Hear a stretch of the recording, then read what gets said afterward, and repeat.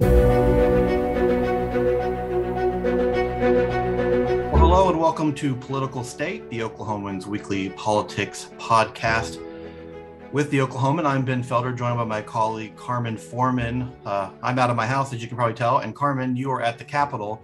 A week ago, we were both snowed into our house. There was a lot less going on at the Capitol with several inches of snow on the ground. Today it's 70, it's gorgeous. Perfect weather this week for them to get done what they needed to get done, which was meeting their first bill deadline of the legislative session. We'll get into that in a moment, and we're also going to talk about kind of the election earthquake, if you will, that we felt last week with the announcement that Senator Jim Inhofe is going to retire at the end of this year or early next year, opening his seat and kind of creating a domino effect with other races. But let's start at the Capitol, where you've been all week. This is the first deadline for bills to get out of their initial committees. So bills are filed at the beginning of the year. They are assigned a committee. So Senate bills are assigned to their Senate committees, same thing in the House. And this week they had to get out of that committee if they were going to stay alive. Now, there are some techniques to bring back some issues, and maybe we can get into that a little bit, but this is the initial deadline. I'm curious, what did we see and what did we not see as this deadline passes? Yeah, great questions. It was, a flood of bills, and it didn't help that the legislature had to take 2 days off last week because of the ice storm. So that just meant this week was even busier, and there was even more of a rush to the finish. Some highlights of what we did see. Pro Tem Treats, Oklahoma Empowerment Act, did make it, through its first committee, which was Senate Education, and then made it through the Senate Appropriations Committee, which is basically if any bill deals with money, it goes also to the Appropriations Committee, and they talk about it there. He amended it a bit, so it no longer includes an option to use funds for homeschool, and it also adds an income cap, but that made it through, even though early on in this whole thing, it didn't look like it quite had the legs to go very far, but it's building up its margins. We also saw the Pro Tem's grocery tax bill pass, and we've also seen a number of anti-abortion bills that have passed, things that resemble what Texas passed, and then even like a personhood bill that would go before voters and basically say, there's no right to an abortion. We have seen some bills passed that would change Oklahoma elections. We've seen some vaccine mandate bills get through, and then certainly a number of constitutional amendments that would change how Oklahoma state question processes work. And those constitutional amendments would, if they are eventually approved by the legislature in both chambers, would then have to go for a vote of the people, right? Absolutely. Yeah. And frankly, that was just like a very brief overview of all of the things that passed this week. Yeah. There was a And some of those topics we've talked about before. We've talked about the school voucher bill. Interesting to drop the homeschool component. It still includes primarily a voucher for private school attendance for students that are in public school right now. We talked about how the challenges that that bill might face in the House because of a more rural caucus. We talked about some of the abortion bills, and we saw kind of a flurry of those.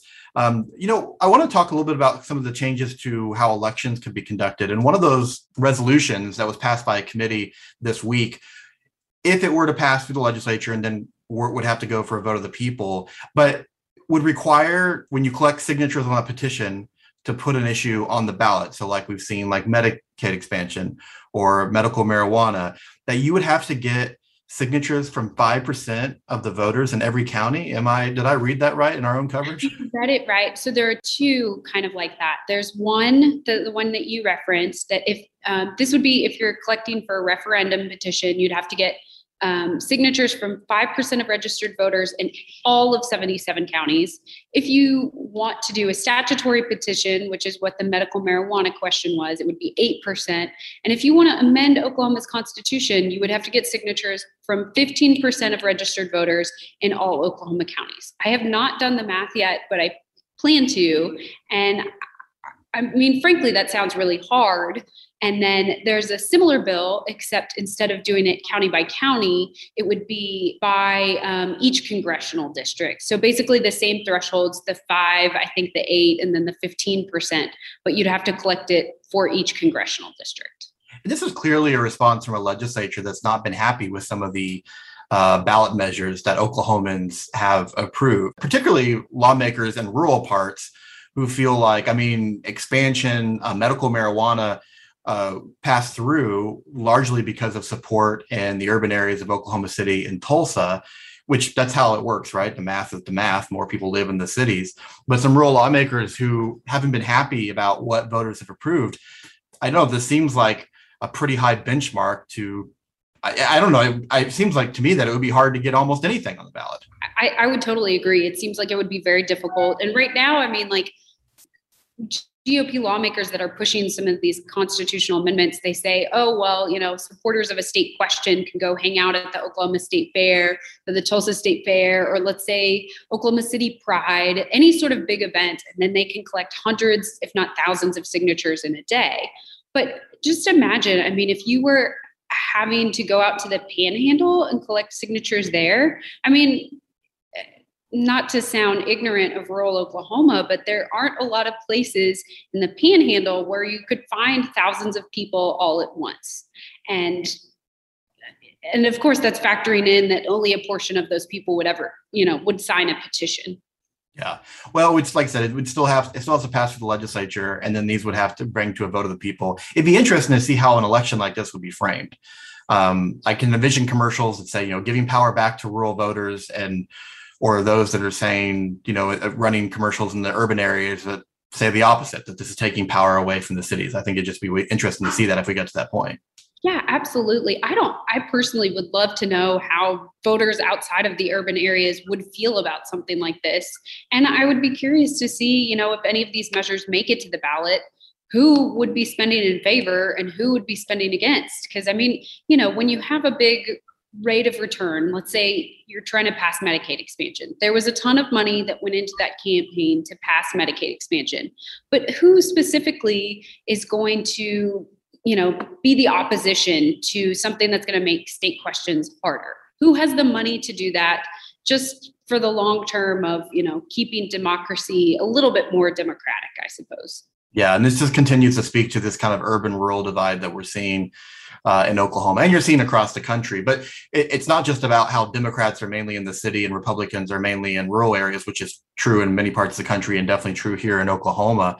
But it's that's even the split you see within the Republican caucus. It'd be interesting to see if these resolutions go to the Senate or House floor. You know, what a suburban Republican may think about this. I mean, they may side a little bit more with rural Oklahoma values, or do they think that this would take away power from their own voters in their own district? I just think it would be fascinating to watch the debate play out if these end up moving forward. I'm curious, with this deadline, was there anything that we did not see that you felt like that maybe got some attention before the session started that now with this first deadline cleared, you know, didn't really become an issue? Sure. I mean, I think there were several bills that were deemed very controversial. And if I remember correctly, I think you wrote about one. There was a bill from Representative Jim Olson that would have prohibited the teaching of like the 1619 Project.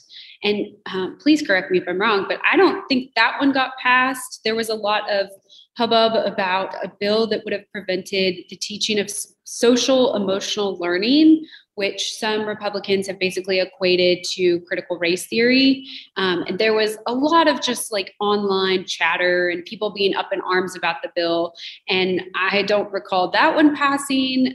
There's been some book banning type bills that have not passed, although there are others that are kind of controversial and have passed. But we've also seen sort of a moderate in between kind of bill that passed in the House from Representative Kyle Hilbert. I don't know, anything that surprised you that didn't make it through? I don't know about that didn't make it through. You know, you talk about the book banning bills, and it looked like Senator Stanridge's bill that would ban from school libraries or allow parents to remove from school libraries any book that dealt with sexuality and kind of a wide definition there. Basically, any book that they didn't like, they could request it to be removed. And the way that the bill is written in its current form, the school would have to oblige and remove it, or it could face some steep penalties. Something that you've written about, I've written about this week. It wasn't initially on the Senate Education Committee's agenda this week, so it looked like it was going to be one of those bills that didn't make it past the deadline.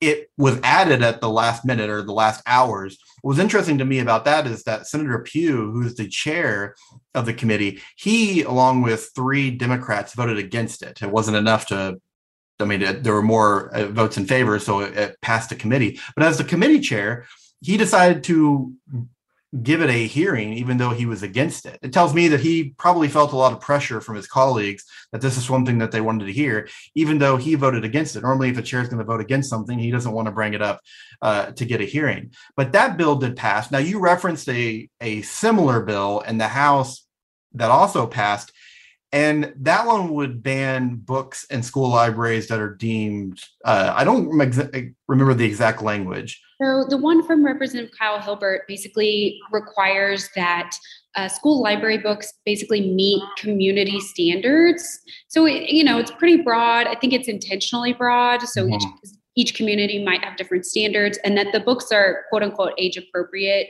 There was one from Representative Sherry Conley that it had to do with library books and then also some reading materials, that all of that stuff get posted online. Lesson plans get posted online.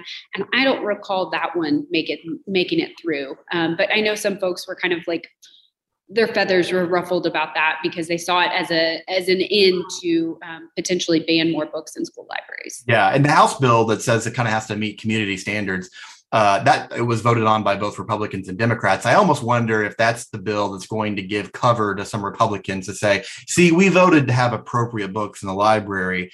But it kind of puts it back on the district. And by community standards, I guess it would allow parents to speak up at school board meetings at the local level if there are things that they didn't like, which was something that Senator Pugh said he wanted to see more of. He's like, I don't want us to be in the habit at the legislature of saying what a school district can and can't have on its bookshelves.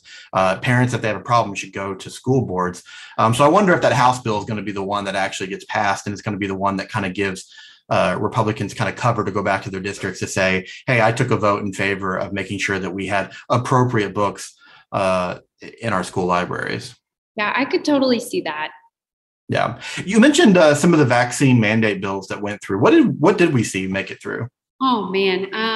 You're testing my knowledge here after a long week.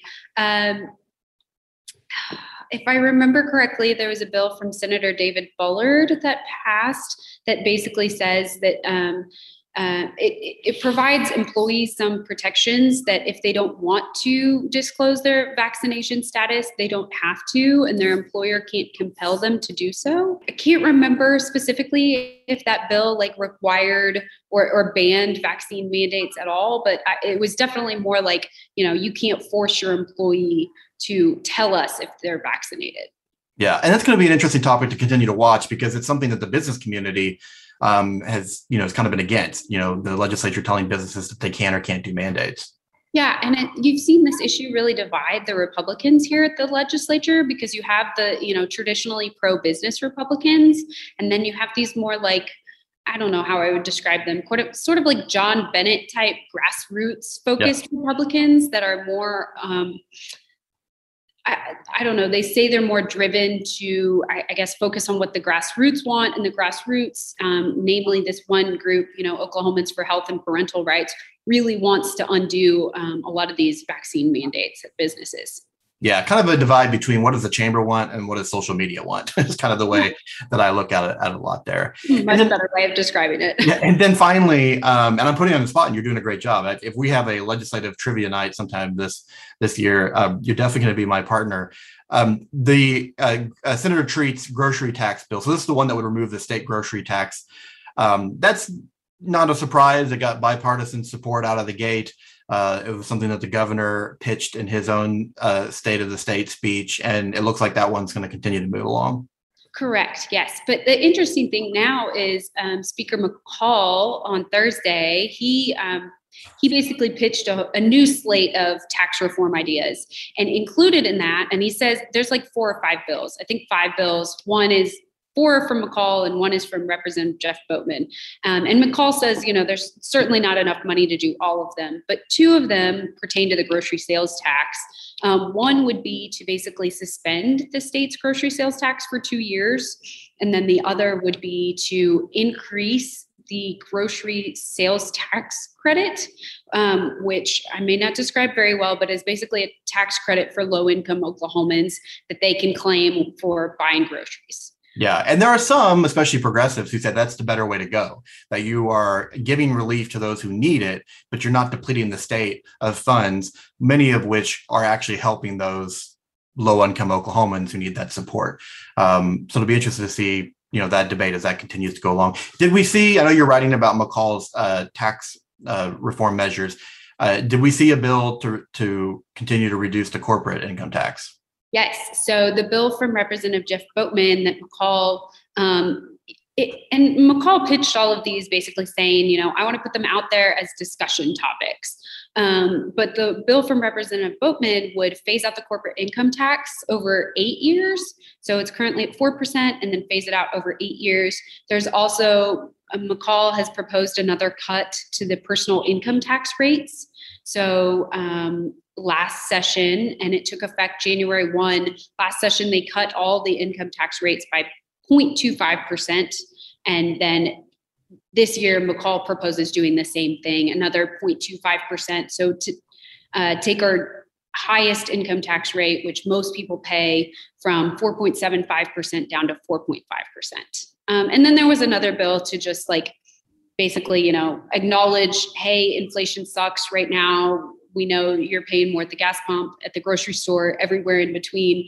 Here's a check for a certain amount of money, $125 if you're a single tax filer and $250 if you're a household tax filer. So, yeah, we've talked before about bargaining chips, and it'll be interesting to see if McCall's tax cuts make it over to the Senate, and if Treat's school voucher bill makes it over to the House. It'll be interesting to see what the leaders do with each other's kind of pet projects, especially on the voucher one, knowing that McCall has said he's not for it. Will Treat say, hey, give me something on that if you want me to give you something on these tax cuts? Or, is the caucus just universally approve of tax cuts, and it doesn't matter? I don't know. It'll be interesting to watch as we continue to move along. Well, let's shift gears here a little bit. It is an election year. We've talked about, obviously, that is impacting a lot of what we see out of the Capitol. The big election news in Oklahoma is that Senator Jim Inhofe is going to step down at the end of this year. It's going to force a special election. So both Oklahoma Senate seats will be on the ballot this year. But what makes the announcement big, besides the fact that you have such a giant of Oklahoma politics retiring, is it kind of reminded me several years ago when Senator Coburn stepped down. It just creates this domino effect. So you have people who are going to run for Inhofe's seat that hold maybe statewide office or hold legislative office, and that creates an opening there. Or we see some members of the House, the U.S. House, that say they're going to run for Inhofe's seat. It's kind of creating this big shakeup. What have we seen so far? Yeah, if you think about it, this is almost like a once in a lifetime chance. If you think about how long Inhofe was in office, and I always hear that U.S. senators have it much nicer than congressmen. Being one of 100 is a lot easier than being one of several hundred. Yeah. So what we've seen so far, Representative Markwayne Mullin, who represents CD2, has announced that he's going to run for Inhofe's seat, which of course means he can't run for CD2 again. So that opens his seat. So, we see a flurry, well, not a flurry yet. We've seen one person announce, but other people considering running for Congressional District 2. But behind the scenes, there's just talk of all these people that have been prominent in Oklahoma politics in the past, decade, 2 decades, that all say they're thinking about running for Inhofe's seat. How many of those folks will actually jump in? Hard to say. And then, Inhofe himself has endorsed his former chief of staff, Luke Holland, who's 35 and worked for the senator for, I think it was 10 years or something like that, but is not, I would say, not a well-known name in Oklahoma politics. And I don't think that he has per se the money that it would take to win in this sort of special election. I will be endorsing Luke Holland to replace me. He's the one who's qualified to do it. He's one that I have no doubt in my mind can win. Yeah, so interesting that Inhofe would endorse him. Not surprised because it's a staff member, but like you say, it's not like he's got an easy road to winning the nomination. Right. But maybe it will be easier if, say, Inhofe lends him his Rolodex, his campaign lists, his fundraising lists, all of those sorts of things. Yeah. So a lot of attention turned to Governor Stitt. There's all these, and these are normal rumors for probably any governor, especially a first-time politician. I mean, remember, Governor Stitt has not held political office before this. So he is at the very beginning of his political career. And maybe after 4 or 8 years as governor, it'll be the end. Maybe it'll just be a one office politician. But usually they like to look at other office. And when you're a governor, there's really no way to get bigger in a state. You got to look towards DC. A House seat for a governor, that's probably not that exciting. So it's really the Senate. So really, if Stitt is looking for higher office, other than the White House, and we could talk about that, I guess, but the Senate is the seat, right? Yeah, absolutely. But Governor Stitt says he's not running. And I'm glad you asked me about this, because I was reading earlier today about, I lived in Arizona for a while, and there's been speculation about the governor there, Governor Doug Ducey, that he might run for the U.S. Senate against current senator and, former astronaut Mark Kelly.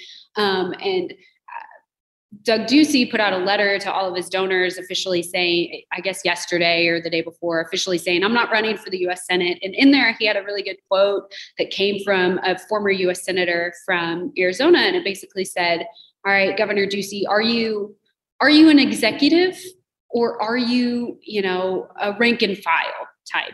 And it really made me think of Governor Stitt, because I think we've all figured out over the past 3 years that Governor Stitt is not a rank and file. He's not one to be one of 100 or one of 500 something. He is an executive. It's that CEO mentality. That's how he's run his gubernatorial office, his administration.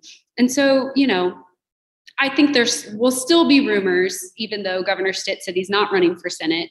And has no plans to. I think there will still be rumors. Oh, is he just saying that, or is he really going to run? But I mean, I don't know that he would enjoy it. I don't think he would be well suited for it. That's a great point. That's a great point. I don't know that he has. I don't mean the attention span, because that sounds like I'm criticizing. I don't know if he has the attention span for the Senate, right, to be one of those members. I mean, he's a big fish in a small pond versus going to be, a small fish in a big pond, I guess. I mean, that's, in a lot of ways, you can make a case that it's better to be governor of a state than one of the senators. Yeah. But then, then again, you got to make the argument that if you don't want to be in Congress and you don't want to be in the U.S. Senate, you don't have a lot of stepping stone options unless you either want to be on a presidential ticket or you want to get appointed by a president to something. And that takes a lot more work and a lot more chance. There's been rumors about him maybe eyeing a run for president. I don't think it's based on any substantial information. It wouldn't surprise me, just because you see so many people run for president these days. I mean, so who's to say that if we saw 30 Republicans run, the next time, that he wouldn't, why wouldn't he maybe consider it? So we're really theorizing here, and I know we're not basing this on any information, but is it better for him to make a run for president as a U.S. senator or as a governor? I would say as a governor. Yeah, I mean, the senator gives you more name recognition because now you're a little bit in the national spotlight, although the senator from Oklahoma is not going to be as well known as maybe from Texas or California. But I still think a governor maybe gives you a better chance.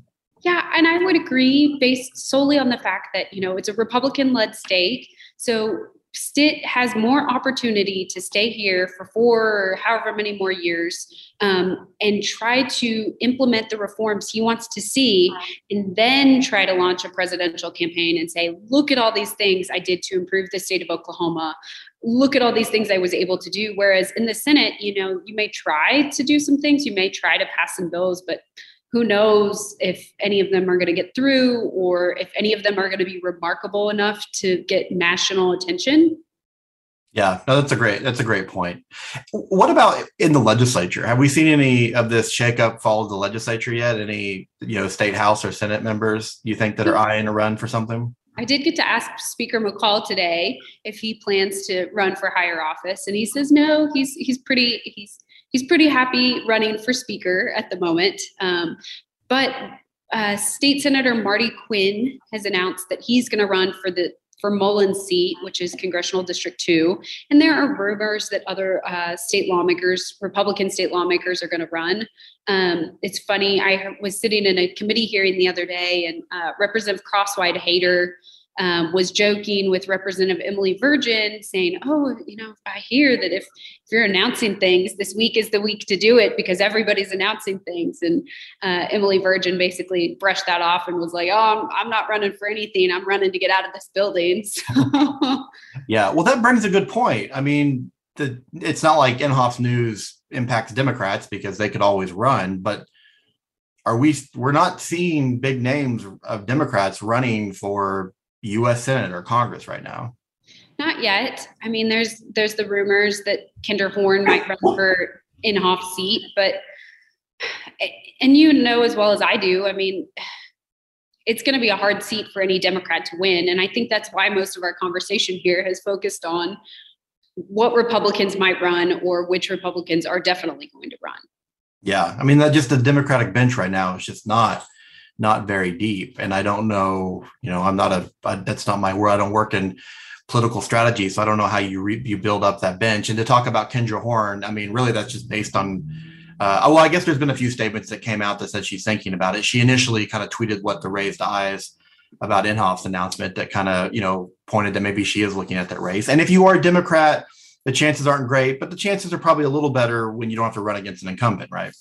Right. Absolutely. Open season. Both sides of the party. But then again, both Senate seats are on the ballot. For a Democrat to win, it's probably going to take voters that are voting for Lankford, a Republican on one, and then voting for a Democrat on the other. And voters just aren't very good at splitting their ballot.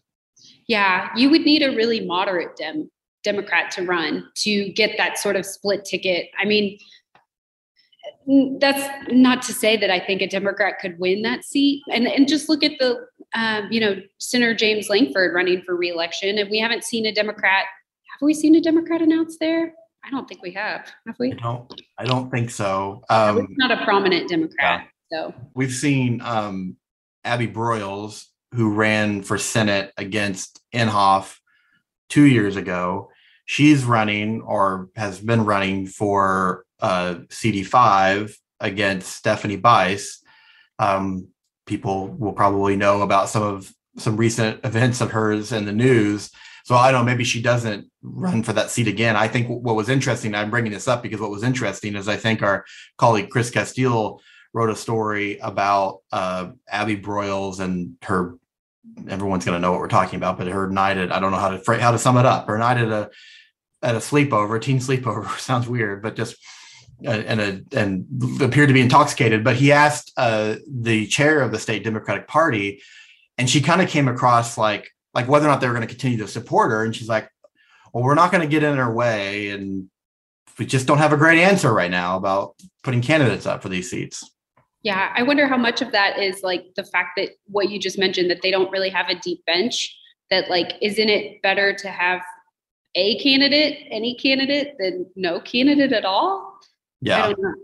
Well, but this cycle is a good reminder that, if the Democrats are going to win statewide races, they're going to have people who can win these state house and Senate races and kind of work their way up, because that's what we're seeing right now is we're seeing, we'll take Lankford for an example. I mean, he was a member of the legislature before he ran for the House and then Senate. And, we're seeing, members of the legislature now eyeing House seats and those House members eyeing Senate seats. And so not always, I mean, as we've seen with the governor, you can sometimes just come in out of nowhere and win a statewide race. But a lot of times you have to kind of build up from it. And that's why it's important for Democrats to win some of these state legislative races, but they're increasingly not that competitive. Right. And you need turnout at the top of the ticket to get turnout lower on the ticket, right? If you're really motivated as a Democrat, if you're really, really motivated to vote in the governor's race, let's say you just love Joy Hoffmeister and that's going to get you out. You may have no idea who's running in your legislative district, right? You may not care about what happens at the state house or pay close attention to what your your lawmaker does. But let's say you want to get out, you vote for Joy Hoffmeister, and then as you're going down the ballot, you're filling things out, you see, oh, hey, there's a Dem running against the lawmaker in my district. Okay, I guess I'll vote for them too. So, I mean, and then you just need it, both ends of the ticket to improve your chances. Yeah, well, I mean, assuming Hoffmeister wins the Democratic nomination for governor, she becomes kind of the unofficial leader of the party. I mean, usually you're, in the same way a president candidate is. I mean, your nominee for governor is kind of the, your top, official. Not that she's like controls the state party, but she wasn't a Democrat a year ago. And what's interesting to me is you could have a Hoffmeister versus Stitt race where one wasn't a member of her party a year ago, and one was unknown to anyone in politics 4 years ago or 5 years ago. That is pretty funny. So we talk about the stepping stone, but obviously you can come out of nowhere or make big changes and, and still appear on some ballots. So it'll be interesting to watch. And we're going to see more of these announcements.